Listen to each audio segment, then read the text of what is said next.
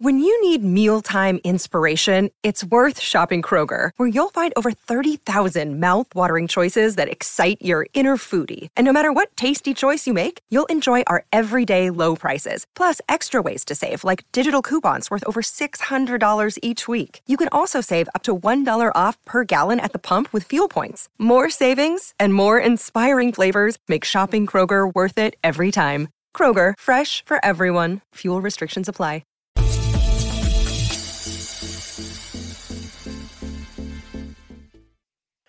Hello, everybody. Welcome back to the Board YouTube channel. This is the NBA content division of the Hammer Betting Network, and I am back. My name is Jacob Gramegna. I'm here with my co-host Kirk Evans for the Thursday show here, where we go through the NBA week that was. We talk about the biggest stories around the league. We talk about trending topics. We give our opinions. And at the end of it all, we go to Kirk Evans here to get some best bets. And today we're focusing on the in-season tournament with those best bets, and we'll recap also some of the previous plays that have been given out on the show. But for starters, Evan, you've been a busy man on the network recently. You have today, you're on obviously this show, which you're on every week. Later today, you're on the Circles Off podcast for an in-studio episode, and tonight you are on the Forward Progress NFL watch party. So, how's it been with all this content? Let the viewers know. Yeah, no, it's been fun. I've never really done any content prior. Now we're kind of just diving into it. Yeah, I'm excited for the Circles Off episode. If you guys don't know Kirk Evans, he was on a previous Circles Off episode. That's the educational sports betting content division of the Hammer. That was a few weeks ago now. You can go back to check at Circles Off HQ, or the one that's coming out in an hour and a half at the time of the live recording here. So plenty of content from Kirk Evans that is on the way, and even the Forward Progress stream tonight. Those NFL watch parties are fun if that is your taste. But over here, it's all about the NBA and some of the biggest stories. Well, the biggest story remains James Harden, in my opinion. And the reason that remains the biggest story in the league is, of course, because the Clippers have not won a game since James Harden arrived to the team. Now, in fairness to James, they're 0-6 since he arrived, but he's only played in 5 of those games. So they're 0-5 when he actually suits up and does play. So we'll talk about this, but before we get started, want to remind everybody to smash the like button on today's stream to pump us up in that YouTube algorithm. It does really make a difference to the content, and also subscribe to keep up to date with all the content we have over here on the channel. After all, we do 5 weekday morning streams for best bets. We have this show as well, and on top of that, we have YouTube shorts, including the Monday, Friday big SGPs. But first of all, Evan, Kirk, we have the Clippers at 0-6. What's the biggest reason why they cannot piece this together post-trade? I don't know if I would point to one specific reason. I think the fact that I've got this written down here, Harden's played over 50% of his minutes with Westbrook. I don't know if I would say that's the biggest reason that they're 0-6, 0-5, but it's, to me, pretty easily the easiest fix. Those are two guys pretty clearly who shouldn't be playing together. I think not that LeBron and Harden are particularly similar players, but it's pretty clear that Westbrook is a pretty cancerous offensive player. If he doesn't have the ball in his hands, he's not a great offensive player either way, but he's pretty much only good at this point of his career if he can have the ball, put pressure on the rim and find guys for passes. And him playing with Harden just kind of makes no sense. They've been terrible together. There's also been a lot of three-point shooting luck for Harden specifically. Like when Harden's been on, the three-point shooting has been insane for the other team and horrible for the Clippers. So I think there are a lot of reasons. Harden's also in pretty bad shape, and I think he even said that pretty recently. But he's always been a guy who can kind of get into shape mid-season. So I feel like I'm normally pretty pessimistic on this show, but all the topics we're talking about, I'm actually going to be a little optimistic. I faded the Clippers, I think, the first 3 games that Harden played for them. But at this point, I'm more optimistic on the Clippers than I would say general perception. I think they'll be fine. So this optimism that you have here, by the way, today we're talking about the Clippers, we're talking about the other LA team, we're talking about Zach LaVine. But as far as the Clippers specifically are concerned, do you think they should, like Ty Lue said that he has no plan to bring Westbrook off the bench, they want to kind of keep status quo here? Do you think that's the approach that they actually are going to use, and that's what's going to help them get out of this funk here? Yeah, I think Westbrook's going to come off the bench within the next 3-4 games would be my guess. it just really makes no sense. Powell fits better, Man fits better. Like Harden he played off the bench last year, and he was actually pretty good at it when he was playing for the Lakers. It was kind of a very similar problem. He couldn't play with LeBron because LeBron is better with the ball in his hands than Westbrook. And Westbrook without the ball in his hands just completely clogs up the offense.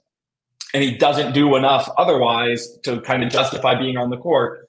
But, if you want to stagger, Harden comes off, Kawhi comes off, then you got Westbrook and PG playing together with the bench unit. Westbrook can play 23 minutes a game, have the ball in his hands a lot, have a much higher usage than he does now, but just don't play them, all four of them together. It just, there's not really any reason. And also, the nice thing about bringing Westbrook off the bench is Plumlee's injured. So you can play Westbrook in those 5-out lineups. He's kind of the only non-shooter on the court.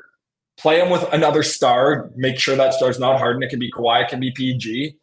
And I think that will work versus what they're doing now, which is simply not working. Yeah, it kind of reminds me, any NFL fans there, and maybe you'll need to know this for your watch party tonight, even though they're not playing. The Atlanta Falcons coach Arthur Smith was claiming on Desmond Ridder, the quarterback who started the season, when everybody was saying he's not good, he probably shouldn't be starting.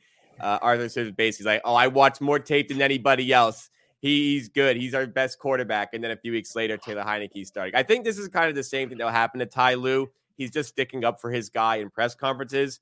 Internally, he has to understand that this Westbrook thing really can continue. And if it does continue, you can't have Westbrook with a same slice of the pie in terms of field goal attempts as Paul George, as Kawhi Leonard, as James Harden. The only way, and we talked about it, I think, either last week or 2 weeks ago, this would really work, is if you're playing those 5-out lineups with Westbrook, pressuring the rim and kicking out after the fact to guys like Kawhi, PG, Harden. But in those cases, well, first of all, Harden's got to take some more catch and shoot threes, which he's actually admitted. And second of all, if you're using Kawhi and PG as those catch and shoot guys outside, it's a bit of a waste. So yeah, the fit isn't really happening. I don't think I'm quite as optimistic as you are. However, a lot of clashing sort of personalities, but I don't know. Ty Lue's a good coach, so I have to give him a little bit of. I have to give Ty Lue a bit of optimism because I think he's too good of a coach to let this continue where it's just no flow on offense, no plays. It's basically just like, all right, my turn to play offense, and everybody else kind of watches. For sure, and I think it is kind of like a chicken and the egg situation where I'm optimistic based on what's happening. Like I think Harden's being fine, his individual stats are fine. His usage rate is way down, which I think is actually a pretty good sign, even though, he doesn't do so much without the ball. So he is going to have to generate, but 20% usage for Harden, I think is totally fine. He's at 11 catch and shoot jumpers, 26 dribble jumpers, which sounds pretty bad, but that's better than typically in his career. I watched all his shots right before this podcast, all his shots as a Clippers. It looked fine. He only has 8 shots at the rim. He's smoked a couple of layups, so that's a worry. But again, he's not really in good shape, so it's not shocking.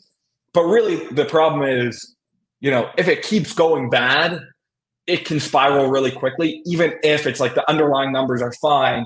But I don't think Kawhi's thinking, oh, okay, we're 0-6, but the underlying numbers are fine, right? Kawhi's thinking, what is going on? We just traded for Harden, and we're playing terrible. So it could spiral pretty quickly. And already there's been, Westbrook was on the bench angry. Kawhi didn't come back to the bench, all this stuff. So I'm not super optimistic to the point where I'm like, oh, the Clippers are going to be totally fine. But I think if they just kind of stagger Harden Westbrook a bit more, let it play their course. They've played some tough teams. They played Denver pretty tough. I think they'll be fine. They played Memphis and lost. I don't know. Yeah, that is true. That is true. They got smoked by Dallas as well, but they lost to the Knicks. The Knicks have been good. I think they'll be fine. I'm not ready to say, they're totally dead in the water. No one in the West has looked that good other than Denver. I think they'll be fine, but again, it could spiral quickly with the personalities on this team. So we'll see what happens. That's my concern. So they're 3-7, by the way, the Clippers, after their 3-1 start. Look, I don't think they're going to be outright missing the playoffs necessarily, but yeah, it's the way it's tough to say. It's tough to make like a big claim after 6 games. It's only 6 games, and like you said, all these things like gelling together. Harden not quite necessarily being at his full game fitness, but even still, it's tough for me to see them putting it together enough to really be a contender. And by the way, we didn't even mention Zubac has been absolutely horrible so far this season, which is another problem they need to look out for. But from one team that perhaps doesn't look like the contender we thought they were, we go to perhaps another team that maybe isn't quite looking like the contender we thought they'd be. Now, they're not as big of a hole, but the Los Angeles Lakers are 6-6, rather surprisingly. Here is one maybe where the underlying numbers don't quite support their record. Just simply looking at their defensive rating, offensive rating, they're 20th in both, yet they are 6-6. So the offense hasn't been particularly good. The defense hasn't been particularly good, but they're finding a lot of ways to grind out games. LeBron has looked great this season. AD hasn't looked as good as I thought AD would look. They lost by 15 to the Kings yesterday, a bit of an ugly one. The Lakers so far, what are your thoughts on this team? Yeah, I feel like I'm also a little bit maybe more optimistic on the Lakers than consensus.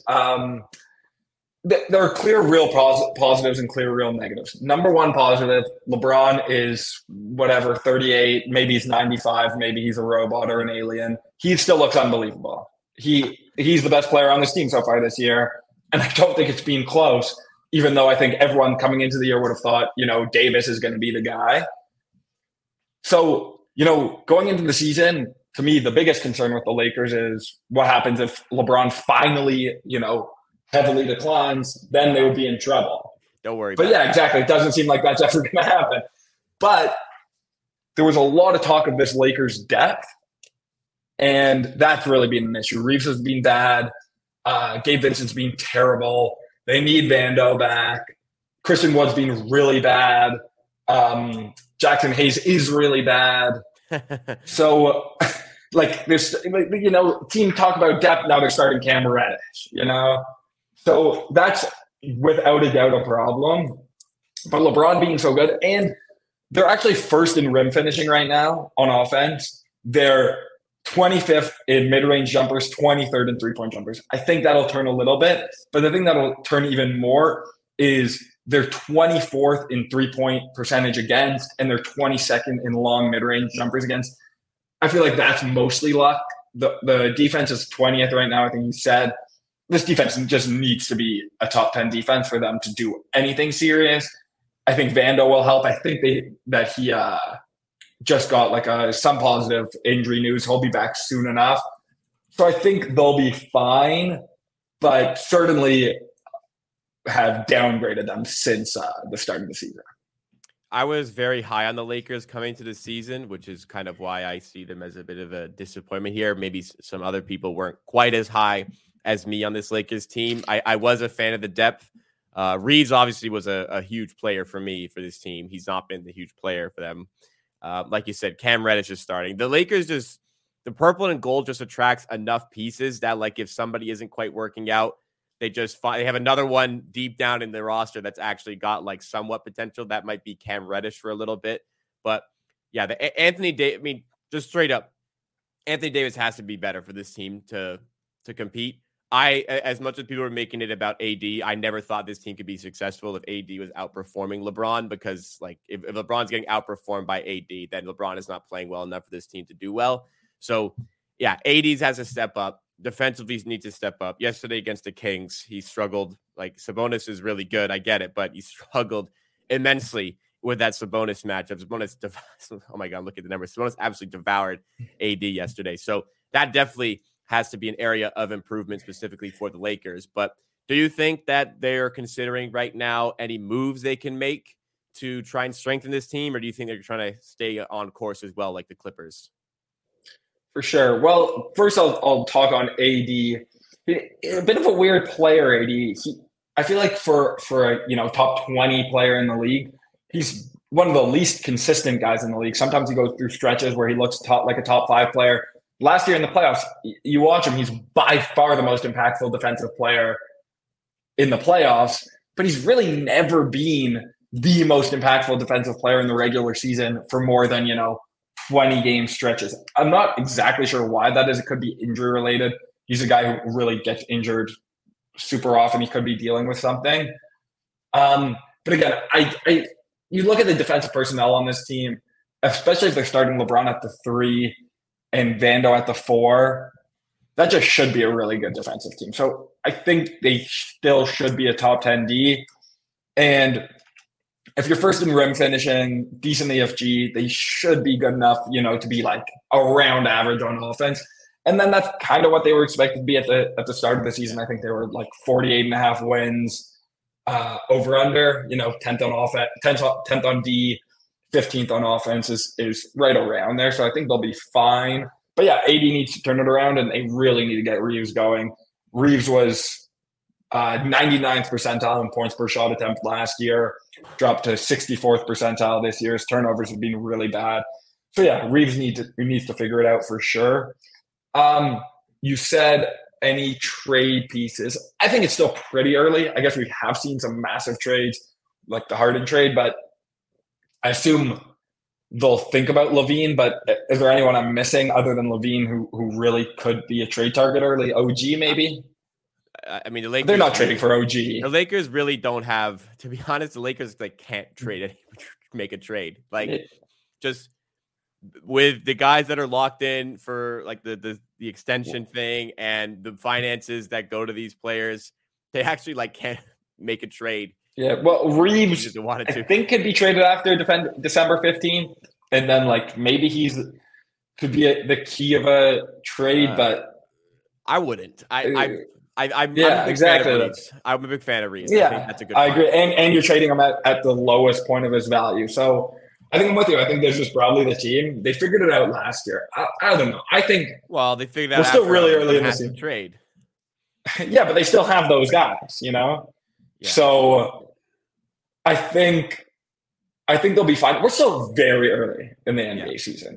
They look at the standings. 2-10. I think they were 2-10 last year at this point. So 6-6. They're 6-6. Improvement. They're fine. The real issue is that LeBron's missed one game and AD's missed one game. Those guys are going to miss time. And coming into the season, I think the idea was, we can lose LeBron for stretches of games. We can rest him and we'll be good. And that just has not been the case. They are terrible with LeBron off the floor. Right. Conor Fries here saying D'Angelo Russell also needs to step up. I don't know. For me, I never expected Russell to be much at all, regardless. Yeah. His shooting's been really bad. He needs to start hitting shots, but he will. He's actually been super consistent with what he is throughout his career. I think he'll be fine. All right. I mean, I'm not a big D'Angelo Russell fan, so I'm not holding out a ton of hope there, but he's been better than I expect him to be this season. I will. Yeah, he just needs to be a good 3-point shooter. I don't think he's going to turn into a dynamic defensive player, but he's shooting. I guess he's up to 38% from 3 right now, but has been 40% the last couple of years. He's fine. He kind of is what he is. Follow up is that he's playing so many minutes. Because Gabe Vincent is shooting 7% from 3 this season. Or yeah, exactly. And Reeves is struggling. Yeah, so that's why he has to play. Let me see what Gabe Vincent is after that Kings game. Okay, he's shooting 7% from 3 on 3.5 attempts per game. That's not very good. Yeah. But only 12 games, as I said. Calling here from Phoenix saying that you need to put AD with a pick and roll ball handler that can actually stretch defenses. Yeah, I mean, kind of. You can see that being the case with AD. Maybe he hasn't quite gotten that here, but we saw. After seeing AD in the playoffs last year, I was ready to anoint him like the best defender in the NBA. And I actually have a DPOI bet on him. That's not looking phenomenal this early stage of the season. That can all change, of course, over the course of it. But I think, again, this team needs AD to be successful. Yeah, I think I agree with that point in terms of AD's not going to be the most hyper-efficient player in the NBA on this Lakers team, because this Lakers team, they're being a bottom 20 3-point shooting team every year. LeBron's been there and every year Davis has been there. So I agree. Davis probably ideally would be kind of close to that. I don't want to say quite that Utah Gobert team, but yeah, you want more spacing around him. You want a good pick and roll partner. For sure, that would unlock his offense. But like you said, They don't have that much shooting around Davis, but they have a lot of defense around him. They've got a lot of size. There's just no reason they're the 20th defensive team in the league. Right. Question from Eric. Is Austin Reeves serious or unserious? Austin Reeves is way closer to serious than unserious. He didn't quite make the list. Last year, maybe serious. This year, he's struggling a little bit, so he didn't quite make the list, but way closer to serious than unserious. Rank his seriousness out of 10. 10 being the most serious player of all time, unserious. 1 being the most unserious. So 10 being like Drew Holiday, and 1 being Jordan Poole and Kyle Kuzma. He's like a 7-3. Okay. Pretty serious. Clearly serious. Yeah, like watch Austin Reeves. He takes the right shots. The thing is, he gets cooked on D. That definitely downs your serious rating. But he's locked in. It's not like he's not trying on D. He doesn't take dumb shots. He makes the right play. Never would be a guy who comes off the bench and then makes a scene. He's just serious for sure, but not quite on the all NBA serious team. I think you're selling him short. I think he's a very serious player for all the reasons you mentioned. He's always 7-3. A 7-3. That's high. A 7-3 is high. I push high 7s for Reeves. Anyways, let's move on. We talked about potential trades for the Lakers. One of those guys, people speculate at anytime a guy's available. The 2 teams that are going to be mentioned. Number 1, it's the Lakers. Number 2, it's the Raptors. The Lakers literally can't do this trade, even if they wanted to. The Raptors, maybe we can discuss as well if they're involved at all. But Zach LaVine is on the trade block. The Bulls have not started well. So what do you think are the best landing spots for Zach LaVine in considerations of LaVine's fit with that team and the team's fit for LaVine in the sense this is going to make sense to do the trade? Please, God, Zach LaVine do not get traded to the Raptors. This talking about me being an optimist, I'm about to go in on optimistic Kirk right here. I think Zach LaVine is awesome, and maybe the most underrated player in the whole NBA. But why would the Raptors trade for him? He's just going from the Bulls to another Bulls. Raptors do not trade for him. I desperately want to see Zach LaVine on the Philadelphia 76ers. That's obviously the team that makes sense. They would be awesome with him. It would really elevate them. I sent a text to a guy who I talk a lot of basketball with today. Who are you taking, Bucks or Sixers with LaVine? And I think it's legitimately a good question.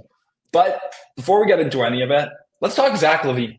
I don't really get why the narrative is so negative around Zach LaVine. So here's his last 3 years usage: 97th percentile in usage, 96th percentile in usage, 94th percentile in usage. This isn't included this year. Those 3 years, 94th percentile in points per shot attempt, 85th percentile in points per shot attempt, 80th percentile in points per shot attempt. So massive usage, hyper efficient, and he's taking a terrible shot diet. He takes a ton of long twos. This year, 125 jump shots, only 19 have been unguarded, and only 32 out of 125 are catch and shoots. You put this guy on the Sixers, they're telling him no more long twos, just bomb 10 threes a game, and when they close out on you, get to the rim. And then he could be one of the most efficient scorers in the league. I know he's bad defensively, but he's good size, good athleticism. I think he'd be fine as a playoff defender. I don't think he would get brought up, attacked every time, especially with Joel behind him. I think that's actually a pretty good pairing because I don't think LaVine's a switch guy. Get this man on the Sixers. Get this man on the Sixers.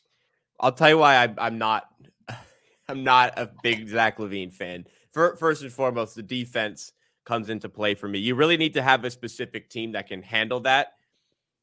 Maxey's improving as a defender, but LaVine and him together, I think, could bring a bit of problems there. Nick Nurse as well. I'm not sure Zach LaVine is the ideal player for a Nick Nurse defense. But another reason that I question Zach LaVine, his consistency is very annoying. He's got such big fluctuations with output. You could get just a game where like just for some reason, there's no motivation from Zach LaVine. He goes like 10 points. Then you have, earlier in the season, he had like a 50-point game early in the season, I think. So you just have such severe fluctuations with Zach LaVine that really frustrate me. The Sixers, I like the fit enough, like as much as I said, like with Lakers love that. I like it looking at it as well. But I think the Sixers will prioritize cap space at the end of the season. I think they know they're close. They're really close to this team. But I think if they're patient enough, they can really, really get to another level if they're patient for next season. Tobias Harris's contract comes off the books. That's $40 million. Marcus Morris, $17 million. Nick Batum, $12 million. Robert Covington, $12 million. Melton, $8 million. And then a few other guys as well. Like all of that comes off the books next year. Guys like OG Anunoby are free agents. I think they're going to throw. Is OG Anunoby better than Zach LaVine? No, but I think that value perspective for a playoff team, you could certainly make the case. I just don't.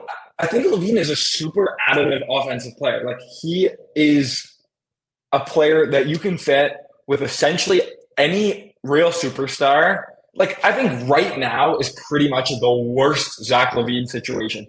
They don't have shooting around him, but they have another guy who's super on ball, but who doesn't really create double teams or space for Zach LaVine. Like Zach LaVine with Joel Embiid and Tyrese Maxey, that is just going to create – we've never seen Zach LaVine in a situation like that, and he's already a hyper-efficient offensive player. So you put him on a team that's, he's the third option – they could legitimately be a top 5 offense in the league pretty easily. And I know the defense is a concern, and also the injuries are a concern for sure. He's got a lot of knee issues, but it seems like he's fine. Yeah, I think his knees are mush, just came up on my screen. Yeah, he certainly had knee issues, but even last year I kept thinking, LaVine's got these knee issues. He was amazing last year as an offensive player. Look, the offense has been bad in Chicago, but they've got the least creative offensive coach in the league. They just fire mid-range shots. Yeah. I think the players who are the most undervalued in the league are guys who you can shape their shot profile to make it way more efficient while they're already efficient players. Like I think people look at Zach LaVine, he fires mid-rangers. He's maybe a little on the more unserious side. But I think you could get him. I don't think there's really any evidence that Zach LaVine wouldn't play a more efficient style if he was in the right environment. So I think he's an awesome trade target.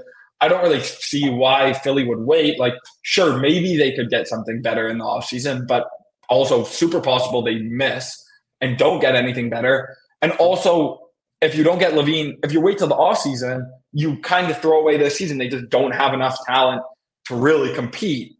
So Well, I want the Sixers. I'm not saying ignore this season. I'm saying that I wouldn't go for LaVine. But I think they need with the good, like with Denver and Boston, you need to take a shot. Like if they got Gary Trent, like they're still not competitive. No, I think that I actually do believe that this team is best. So take this current team minus Tobias Harris plus OG is better than plus Zach LaVine. I firmly believe that. They're already one of the best offenses in the NBA.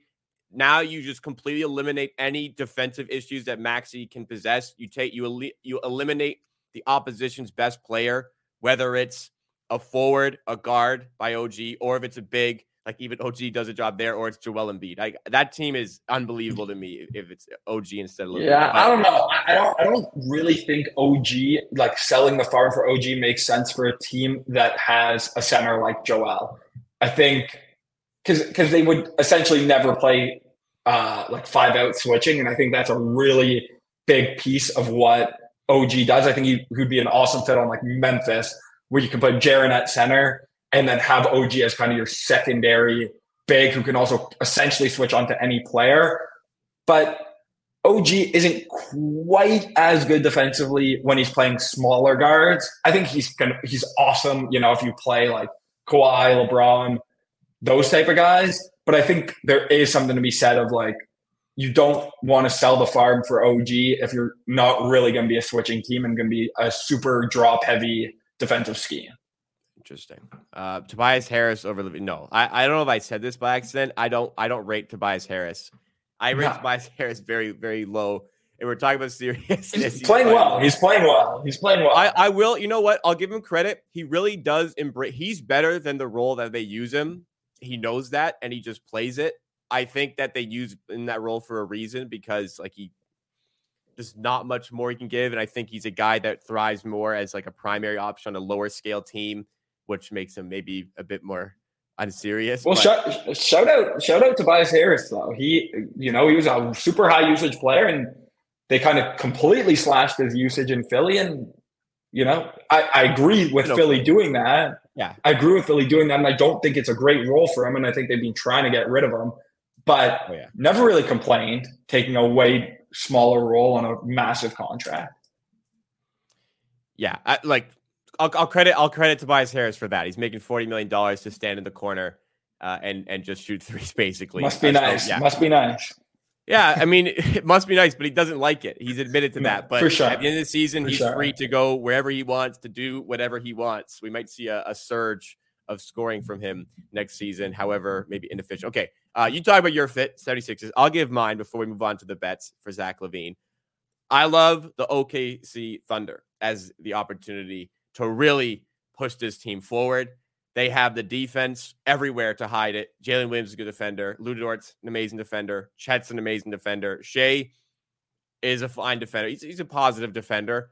You can hide LaVine's deficiencies defensively. He fits way better than Josh Giddey. You actually get floor spacing for Shea as his as the secondary guard there.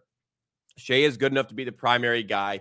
LaVine is your secondary guy there. Good piece all around, good depth. And the assets they could give would barely scrape the surface of assets that OKC has for the future as well to continue to build for the future. Financially, they can afford it.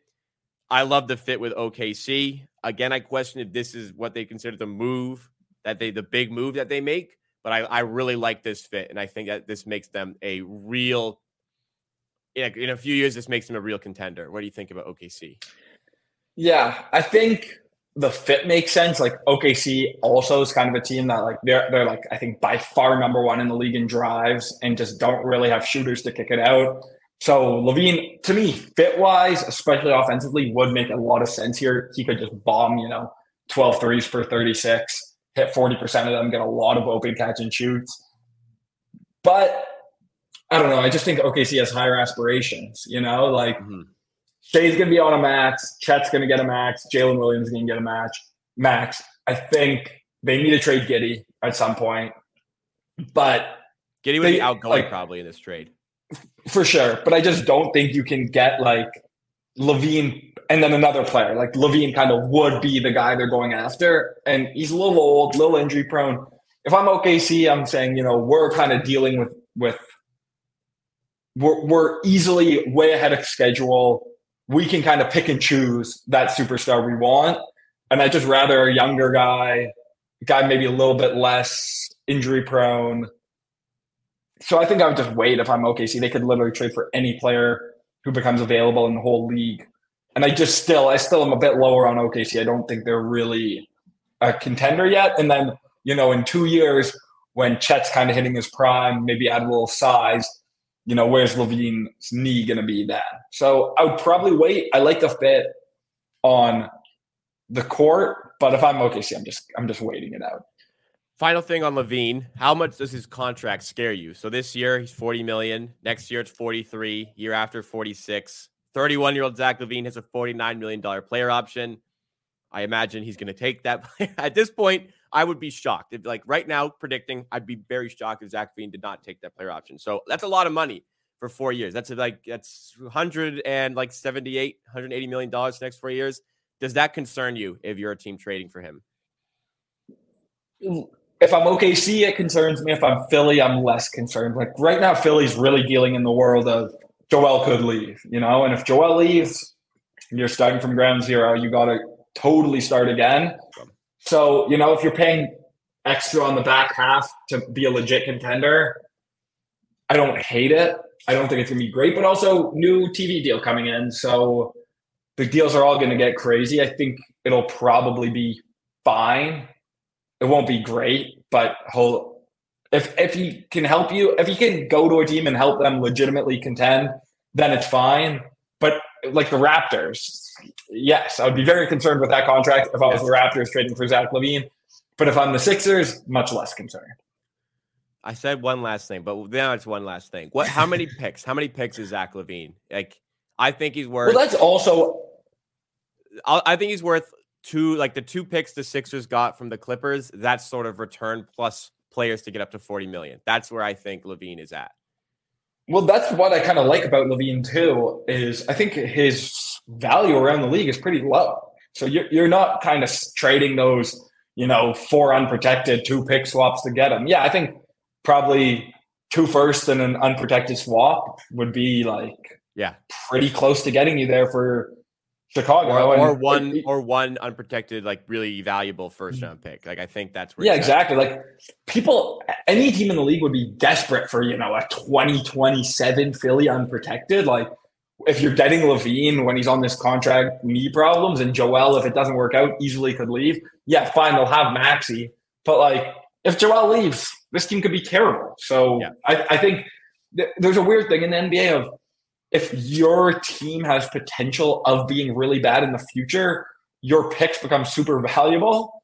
So maybe you shouldn't be trading them. But I think an unprotected 2027, 2028 Sixers pick would be super valuable for the Bulls.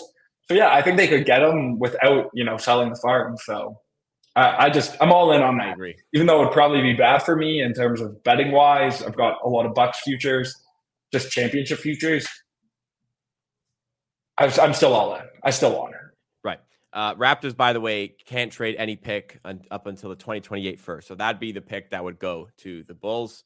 Let's not put it in the air. Let's not put it in there. Raptors do not trade for Zach LaVine. That can be a very valuable pick, as easy as it could be a not so valuable pick. I don't expect it to be a bottom 5 in the first round, but that pick could reasonably be a top 10 pick. So yeah, let's avoid that. Raptors avoid this one at all costs. I self-plug. I go in depth on why it's a bad idea for the Raptors on my own YouTube channel, which you see under my name, Amateur Sports, if you want more on Zach LaVine and the Raptors. But let's talk about your bets. You wanted to make some in-season tournament bets. You've already made some so far on the show. You have the Warriors and the Minnesota Timberwolves to win the division, their group C, I believe it is.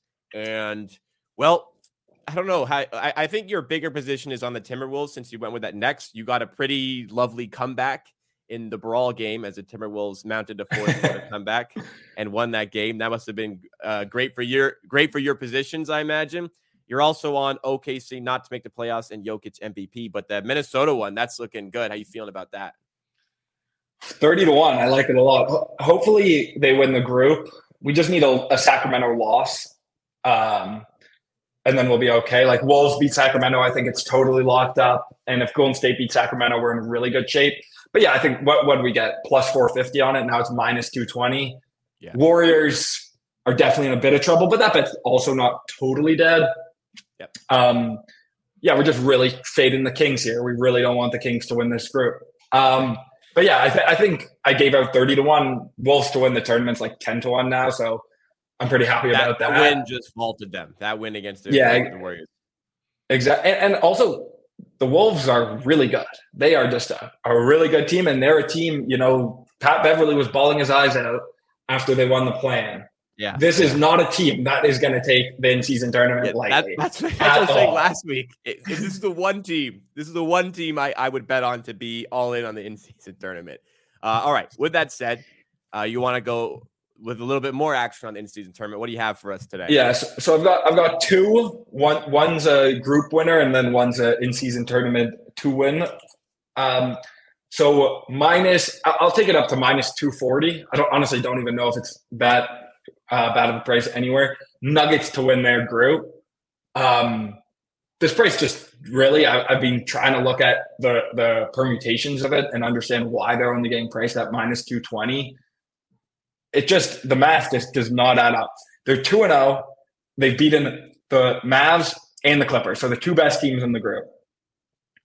The only team that doesn't have a loss is Houston, whose the odds are out for tomorrow, going to be 6-point dogs in LA tomorrow. The Nuggets are going to be, I think, already on the board, 4-point favorites in New Orleans tomorrow. So if Nuggets win, Houston loses, the bet's pretty much wrapped up. But even if Nuggets lose and Houston wins, the bet's still a favorite to win because Denver will get Houston and be, unless Jokic isn't healthy, be around. I think we already have a price for that game as well earlier this season. They were 5-point favorites on the road. So there's just pretty much no reason for this bet. This bet should be around minus 400, and we're getting minus 220. I'm sorry to give out a minus 220, but there's just a ton of value on it. So yeah, I think it's like minus 190 at DraftKings, or was yesterday. It is right now. Minus 190. They're going to be better than minus 200 in either of those games. And Houston's going to be plus 200 against the Clippers. And they still need to play the Mavs. Houston's only gone to win over the Pels, who are the worst team in the group. And the Nuggets have gotten wins over the two best teams in the group. So give me the Nuggets. There's just, there's going to have to be a string of a lot of really bad losses and wins for them to not win this group. So give me the Nuggets up to minus 240 is easily good for them to win their group. Yeah. Group B, I think it is. So up to 240, except right now at DraftKings, well, it's moved because you gave it out. But right now, it's minus 200. Okay, now it's minus 210. Anyways, yeah, if you're watching live. Yeah, Nuggets are minus 200 to beat New Orleans tomorrow. And even if we get worst case scenario tomorrow of a Nuggets loss and a Houston win, which based on my rough calculations in my head is like around a 12.5% chance, I still think we're favored to win the group, even if that happens. And then if either one goes the right way, we're in really good shape. Understood. So minus 190 was that one for the Nuggets to win West Group B. That's getting blasted at DraftKings. BetMGM has it minus 200 still. So if you want to get minus 200, you can still go and do that there. But up to 240 is good. Anything else on the in-season tournament that you're looking at? Buckle up, because we're giving out a big juicy underdog. Alright. The Knicks to win the in-season tournament. So I've given out my West pick. I think I'll be done giving out to win. No, I take it back. I won't be done. I love betting this tournament. It's amazing. It's new. It's hard to price. You can look at the odds and get really good value. Knicks to win. I think there's a bunch of 60 to 1s. I think it was 66 at FanDuel yesterday. 65. Oh, sorry. 65 now. So, yeah, it's 66. Plus 6,500. Exactly. Beautiful. So, yeah, go ahead. The Knicks, they have a 5-point loss to the Bucks. That's all that's happened in the in-season tournament so far. They tomorrow are going to be, I think this is on the board right now. They're going to be 7-point favorites again, or 6.5 right now on the board versus Washington. They only lost by 5 to the Bucks. So they, the point differential, not bad at all. They get a Charlotte matchup and then a road Washington matchup. Both are going to be dramatic favorites there. And then they get home to the Heat. Going to be big favorites there. Maybe not big favorites, but right now I'd make them around 4.5-point favorites, 5-point favorites at home to the Heat. They have a path to win the group if they win all 3 of those games. And then they have a really good path for the wild card because the Philly Cavs group is pretty tough and New York has 2 like cupcake matchups and a Heat matchup, which they'll be favored in. So 3 clear favorites. If they're 3-1, have a good point differential, really good chance of making the tournament. And then it's 1-game elimination. So at 66 to 1 with a decent shot and just their absolute toughest matchup being a small loss, it just pretty easily could see them getting their way in the tournament. They've been really good. I think I'm above market on the Knicks as well. So, you don't sell your house and put everything on it, but I think we'll get good value and the odds will come way down if we win tomorrow against Washington. So very interesting market assessment of the Knicks right now. I don't imagine you'll play this down to the 4,500 or the 4,000 on DraftKings and Bet365 respectfully. But this 6,500 is available on FanDuel. 6,600 anything like available. 50, 55 to 1 better, I would have value on it. Just a really good schedule to get themselves in, really getting priced out of it because they're 0-1. But, 0-1 versus the Bucks isn't the worst situation to be in. And we might have Giannis out tomorrow, which would certainly help the equity. Yeah, I'm looking at somebody. Giannis could be out tomorrow with that calf injury. Eric asked about the in-season tournament schedule. The championship game is December 9th. So if the Knicks were to win this tournament, they would win it on Saturday, December 9th. Obviously, if they get eliminated in the earlier stages, then they will not be involved at that point. But the final is the 9th. So we'll say grade on the 9th. It's a nice tournament to bet, too, because, it closes in 3 weeks. You're not locking up your money for the rest of the season. Right. And what I was mentioning earlier is just like the market is so vastly different on this team. So perhaps opportunity to get the number while you can, as we saw with that Nuggets one that just got blasted live while we were on here. All right. 46 minutes. Any other teams that you want to discuss? I think we're good. Tomorrow's really going to be a massive in-season tournament day. Just a ton of games, a lot of interesting ones. We'll see. It's going to be an interesting day for sure. Group stage grading, by the way, would be November 28th. That is the last batch of games. However, teams could be done earlier than that. The games are on the 24th and the 28th. So it could be either of those ones. I don't know specifically for the teams that we bet right now, but before the end of November would be the group stage grading. So you're not locking up money for a very long time with these ones at all, which is a good thing. You want to have that liquidity to be able to hit more of the lines that we give out on this channel, because we're betting every single weekday on this channel and twice on Thursdays. Every weekday morning, 11:30 a.m. Eastern time, myself and Pips go live for Pick and Roll. By the way, on a nice little run here. I know the whole short-term sample size isn't all that, but a 15-2 run, it's pretty impressive. 15-2 just means 15-3 in last 18, but it doesn't, because it's actually 16-3 if you add on the other day prior to that. So it's been an incredible run on the channel. We're looking to keep that going tonight with our bet we have tonight, and also we're looking to keep that going tomorrow with some more NBA action in play. So to keep up to date with everything on the channel, subscribe to the Board HQ. Follow on your favorite podcast platform. And before you go, smash that like button if you are tailing any of the bets. If you've been cashing with any of the bets as well on the rest of the channel, we want to try to get to 50 likes on today's stream. And take a second in audio form to rate and review 5 stars. You can catch more from Kirk Evans, a lot more, in fact, from Kirk Evans on the network. Good day. The educational content division, we have the Circles Off HQ channel, where you are in studio with Rob Pizzola. That's at 4 p.m. What sort of things do you discuss in that podcast, by the way?